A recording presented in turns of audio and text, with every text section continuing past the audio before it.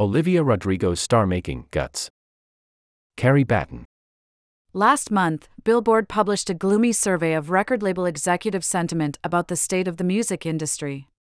Many of those interviewed lamented one unsettling shift in particular, a shift that the label executives themselves were no doubt complicit in creating. They noted that it had become near impossible to break new stars. The sources explained that they could successfully sign loads of new talent and even create digital-era hits that generate millions, if not billions, of streams. The bigger challenge, though, was to find young artists who could break through the noise of the internet and create the sort of genuine, lasting fandom that turns them into household names and sells out arenas. Each person I talk to in the industry is more depressed than the person I talked to before them, one manager said. Given the nature of streaming, and of the TikTok algorithm in particular, the music business has never seemed more gameable, but the ability to create a viral smash on TikTok has also, perversely, led to an oversaturated landscape in which everything feels especially fleeting. One rare exception to this dispiriting paradigm shift is the 20-year-old former Disney star and vocal powerhouse Olivia Rodrigo. Rodrigo became a bona fide pandemic-era success with her debut single, Driver's License, from 2021, a piano power ballad that is both sweeping and finger-snappy, a post-breakup rumination rendered with unusual clarity.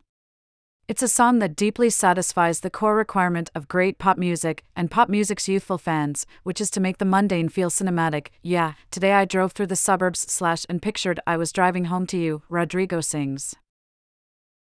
The song quickly broke streaming records, clocking the single highest number of streams during a single day, holiday music excluded, on Spotify.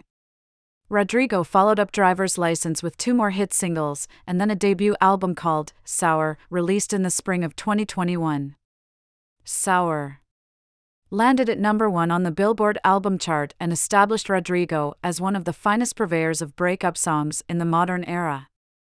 It also won her 3 Grammys. Bolstered by her musical theater expressiveness, a dynamic soprano, and a sharp lyrical specificity, the 18-year-old became not a vanishing sensation but an emotional firebrand and a new generational avatar. She was seemingly anointed to lead the post-Lorde and post-Billie Eilish wave of alternative-leaning female pop stars. Today, with hindsight, in such an evidently desperate moment for radio pop, Sour is being viewed not merely as a breakout star's debut but as perhaps the final successful star-making endeavor in pop history. Video from The New Yorker. And so Rodrigo's new record, Guts, is loaded not only with the customary sophomore album expectations but with ideas about the health of an entire industry. The young star, now 20, has spoken about being paralyzed by these expectations and feeling frozen as she sat down to write songs. But Guts, the new record, does not betray any of that trepidation. If Sour was a single-minded project designed to publicly nurse the specific wound from one romantic betrayal, Guts is a transitional record on which Rodrigo begins to turn the mirror away from her exes and playfully, brashly toward herself. Rodrigo is at her best, perhaps owing to her acting background, when delivering screeds in a kind of hyper-self-aware, spoken-word register. Yes, I know that he's my ex, but can't 2 people reconnect? She poses with an almost audible wink on Bad Idea, right? A song on which she contemplates the self-destruction of rekindling an old romance.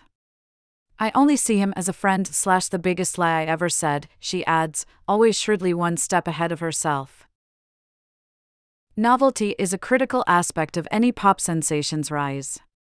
Part of what made Rodrigo feel fresh was that she was more indebted to various strains of rock music from the late 90s and 2000s than to the hip-hop influences that had, for many years, become so enmeshed in the pop universe.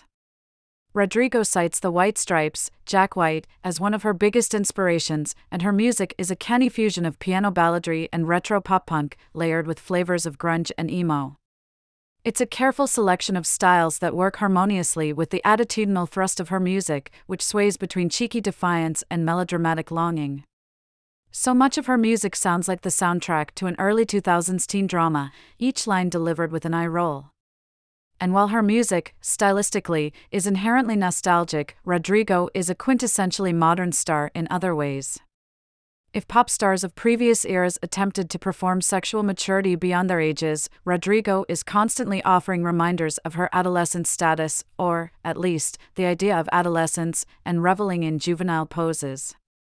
Lest anyone suspect that she has moved beyond normalcy, she paints a lucid image of bumbling teenage relatability. I laughed at the wrong time, sat with the wrong guy, she sings on Ballad of a Homeschooled Girl.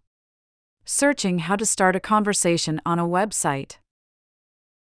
In the early days of her success, Rodrigo confessed to being the biggest Swiftie in the world.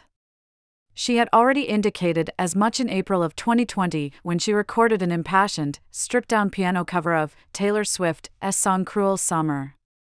Later, Rodrigo acknowledged that Cruel Summer had such an influence on her own single Deja Vu that Swift would be added to its credits as a co-writer.